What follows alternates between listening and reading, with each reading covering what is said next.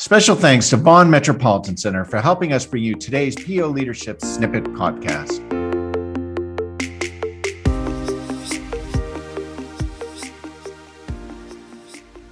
Welcome to our Snippets podcast. I'm Leon Gorin, CEO and President of PO Leadership, North America's premier peer-to-peer network and leadership advisory firm. Today, I'm very excited to welcome Glenn Poulos, the co-founder, vice president, and general manager of Gap Wireless, Inc., a leading distributor for the mobile, broadband, wireless, and test and measurement equipment markets. Gap Wireless, Inc. was recently acquired by Network Wireless Solutions. Glenn recently joined PO Leadership and is a member of PAT 11, led by Tina Young. I know he's been an awesome addition to their group, from what I hear, and I hear a lot.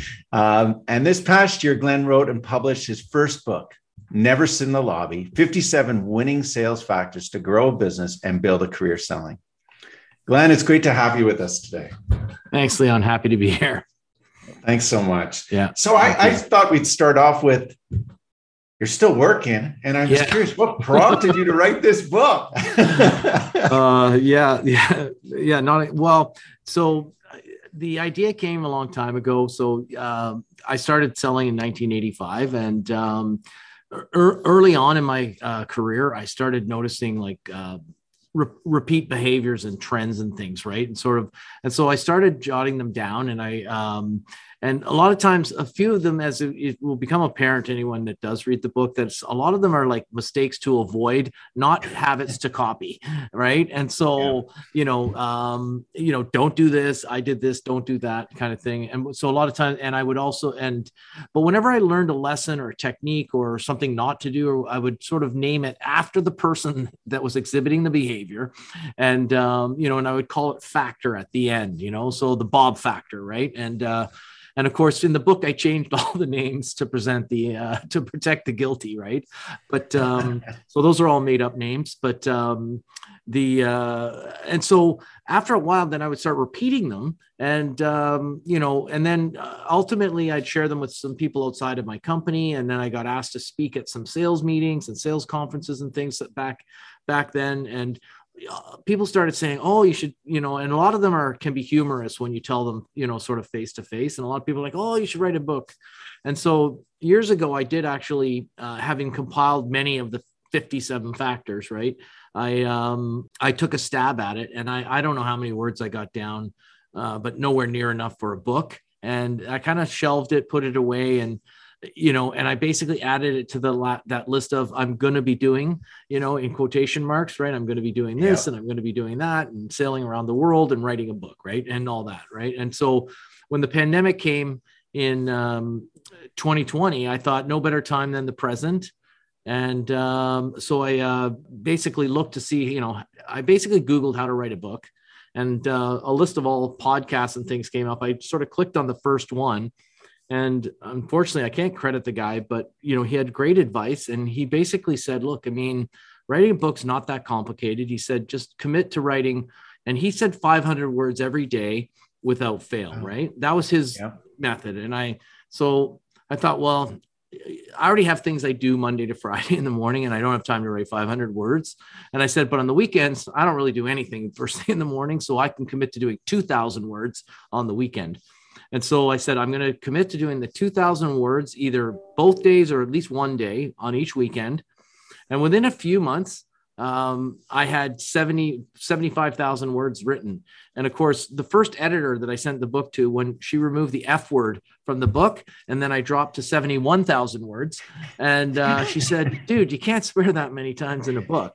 And she said you get 3 Fs, and a couple of damns, right? And that's it, right? So it's about 71,000 words, and I just decided that was the time to do it. We were kind of locked up at home, couldn't really go anywhere, and so no time like the present, right? Yeah. Well, congratulations. Thank you. So many of us talk about writing in the book, and it's not easy. So, you have focus and you have resilience to do it every weekend. To be able to write 2,000 words is fantastic, and to get it done. So in this book, because I think it's highly relevant today, I'm sitting in different groups, and everyone's talking about growth, the challenges obviously with inflation, different things, but they're challenged with their teams as well and around salespeople. And that's really a lot of what you cover in the book, and we're not going to get a chance to go through all these different points, but if you had three things that you could share with our executives and these presidents and leaders around making their salespeople more effective, making their development teams more effective, what would they be? Like your top three? All right. So probably the first thing that I would point out is sort of both a top point, but also a difference between certain types of selling. So my book really appeals to the type of salesperson that expects to do the job face to face. And, my company, it's not important to go into the heavy technical details of what we sell, but we're selling high-end technology products, instruments that engineers use. And then we sell products to the mobile wireless, to the cellular industry. So all the stuff up on the towers and stuff. And right. that stuff doesn't get bought online. I mean, we have an online store to buy widgets and, and small pieces and stuff, but we can't sell effectively unless we visit our customers. And so a lot of my rules appeal to the salesperson that's going to be visiting customers. And so my first rule is that, you have to figure out which business you're in. If you're in software as a service or something like that, you might have a different model. And I mean, I'm not really coaching to that sort of strategy. I'm coaching to the person that needs to get up and needs to make between, 10 and 15, 20 calls a week, right? They're not making 10 calls a day, but they're making high value calls. And, and it provides a series of strategies and techniques on how you can keep your call book full so that you're not, you don't have to prospect, spend hours and hours prospecting. But the first lesson and rule is that, sitting is not selling, right? Yep. And so many people, I'm planning and I'm, well, salespeople, they're always happiest when they're in front of customers. But sometimes they struggle to get in front of those customers, but when they get there, they're actually happiest. That's when they're the happiest. Right. And, yep. and they're singing the song of the products they sell and, and they're visiting people and, it's what motivates them. But sometimes they get stuck in this pattern of, Mondays I'm in the office doing my this and Fridays I'm in my office planning. But I always had this thing, and I do go on about it in the book a fair bit about that sitting is not selling, right? Like your job as a salesperson is really to be in front of the customer, and anything that's getting in the way of that, plus or minus some small amount of administration that's expected in any business, a salesman has a certain amount of administrivia that's required, is not, you're just pretending to be working. And so that's kind of like a little rule that I have, a little rule that I call it sitting is not selling. If you're sitting in your chair and if you come to our office, it's like, we're the salesman's desk, or we don't have any, right? Like we have a little huddle room for salespeople. We have phones and desks they could borrow, but none of them have like a cubicle with their name on it. Some of our salesmen work from home in the regions where we don't have an office, but again, we're expecting them to be in front of customers, around approximately 4 to 4.5 days a week. Right. And, notwithstanding any restrictions from COVID, which are now most of our customers are allowing us to visit them now. But I mean, it was a very special case from March 2020 until today. But most of our customers now and our salesmen are all, back in front of customers and more happy than they've ever been. Right. I think you described it as I picked up seeing the white, the white of their eyes. Yeah. In your book. Right. Yeah. And to be able to do that. On that first point, has COVID and the whole digitization changed that a little bit? Like when you're dealing with your salespeople today, everybody's finding the hybrid work part. We're not even talking about that, but the idea of Zoom versus getting up, going to their place of business now, which is open. Would you change anything from an efficiency perspective? Would it change your thinking today? It would be nice if I would love to be able to say yes to that sort of a thing, but I'm not Zoom only really I find has value when you're doing, for instance, a webinar or training session of some sort or another, where the technical resources are in Germany or, France or something in the United States. And, it's convenient to fly everybody in right now and what have you, but not for like sales calls or what have you. It's, as a matter of fact, like most of our customers were almost like, we called it zoomed out, right? Because what happened was our salesmen were face-to-face sales guys. And I always talk about dropping off donuts, something in your hand, something in your mind, right? When you're showing up at customers, and all of a sudden, bang, they're locked up at home for, 18 months or whatever, whatever it's been. And I guess 2 years almost in some cases, but the customers very quickly tired of these. Like everyone's doing a webinar, and in the beginning, the people, the customers, the engineers and our contacts at these high technology companies, they're probably struggling figuring out what to do at home and how do I do my job. So they were saying yes to a lot of these webinars. It felt busy, but in short order, they were dropping off, they're turning off their cameras, they were tuning out, and there wasn't a lot of, it just wasn't producing any results for us. And so we, of course, maintained doing them and what have you in the absence of any, but we struggled to keep the attendance levels up over time. And honestly, a lot of them just weren't effective. And it certainly doesn't let you walk around their floor, the production facilities. You can't get a mini tour. You can't get that mini tour that you talk about, which sort of opens your eyes to their business. So and that's where you see that he's actually buying your competitor's product, and he just hasn't told you, right? You need to go on a mini tour, right? And to see what's going on. Yeah. Would there be another point that you would share with everybody around? Sure. So the one that I like to always point out is, and a lot of people scratch their head sometimes, I'm like, don't confuse marketing with selling, right? So the way I break it down, and of course, I don't have a PhD in marketing, and I don't have a PhD in selling, right? I just have 30 years of experience and building two great companies. Yeah. So I'm making, I'm making sort of gross assumptions here, and these are like in the street comments of what I've learned, in the trenches, right? And what I mean by don't confuse marketing with selling is for me, I break it down simply. When you're face-to-face with the customer, you're selling. Everything else is marketing. All that nonsense on LinkedIn and, I'm digital social selling, that's not selling. That's not selling. Selling is done face-to-face with the customer. The rest of it is lead generation marketing. And if you're doing it as the salesperson, you're not doing your job. Your job, the salesman's job, is to sell.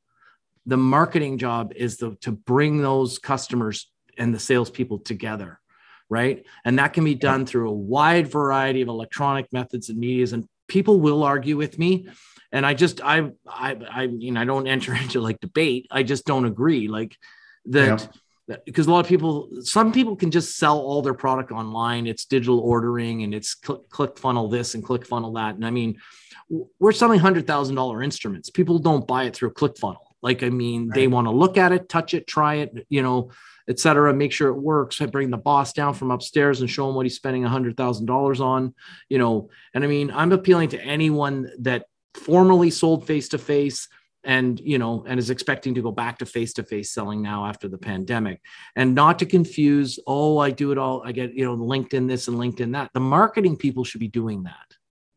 Yeah. You want to be involved in sales groups and other things on LinkedIn and maintain your professional career. But when you're doing that, you're actually marketing yourself, and you're still not selling though, right? And that's just the golden rule for me, is don't confuse the marketing with selling, and don't let in management sometimes think, he's doing all this cool LinkedIn stuff and we're getting all these leads and whatever. But I mean, you could hire lead generation companies to do that. You get the marketing team to do that. The salesperson is the only one that can get out of his chair, get in his car, drive to the customer and sell the product, right? Yeah. So that's a golden rule for me. And that kind of resonates with me. Thanks for that one, Glenn. I'm like, I like marketing. It's maybe my comfort zone. I should be out there selling. Well, remember, the first rule, sitting is not selling, right? And marketing is done in your seat. So they tend to think the rules all flow together from the book, And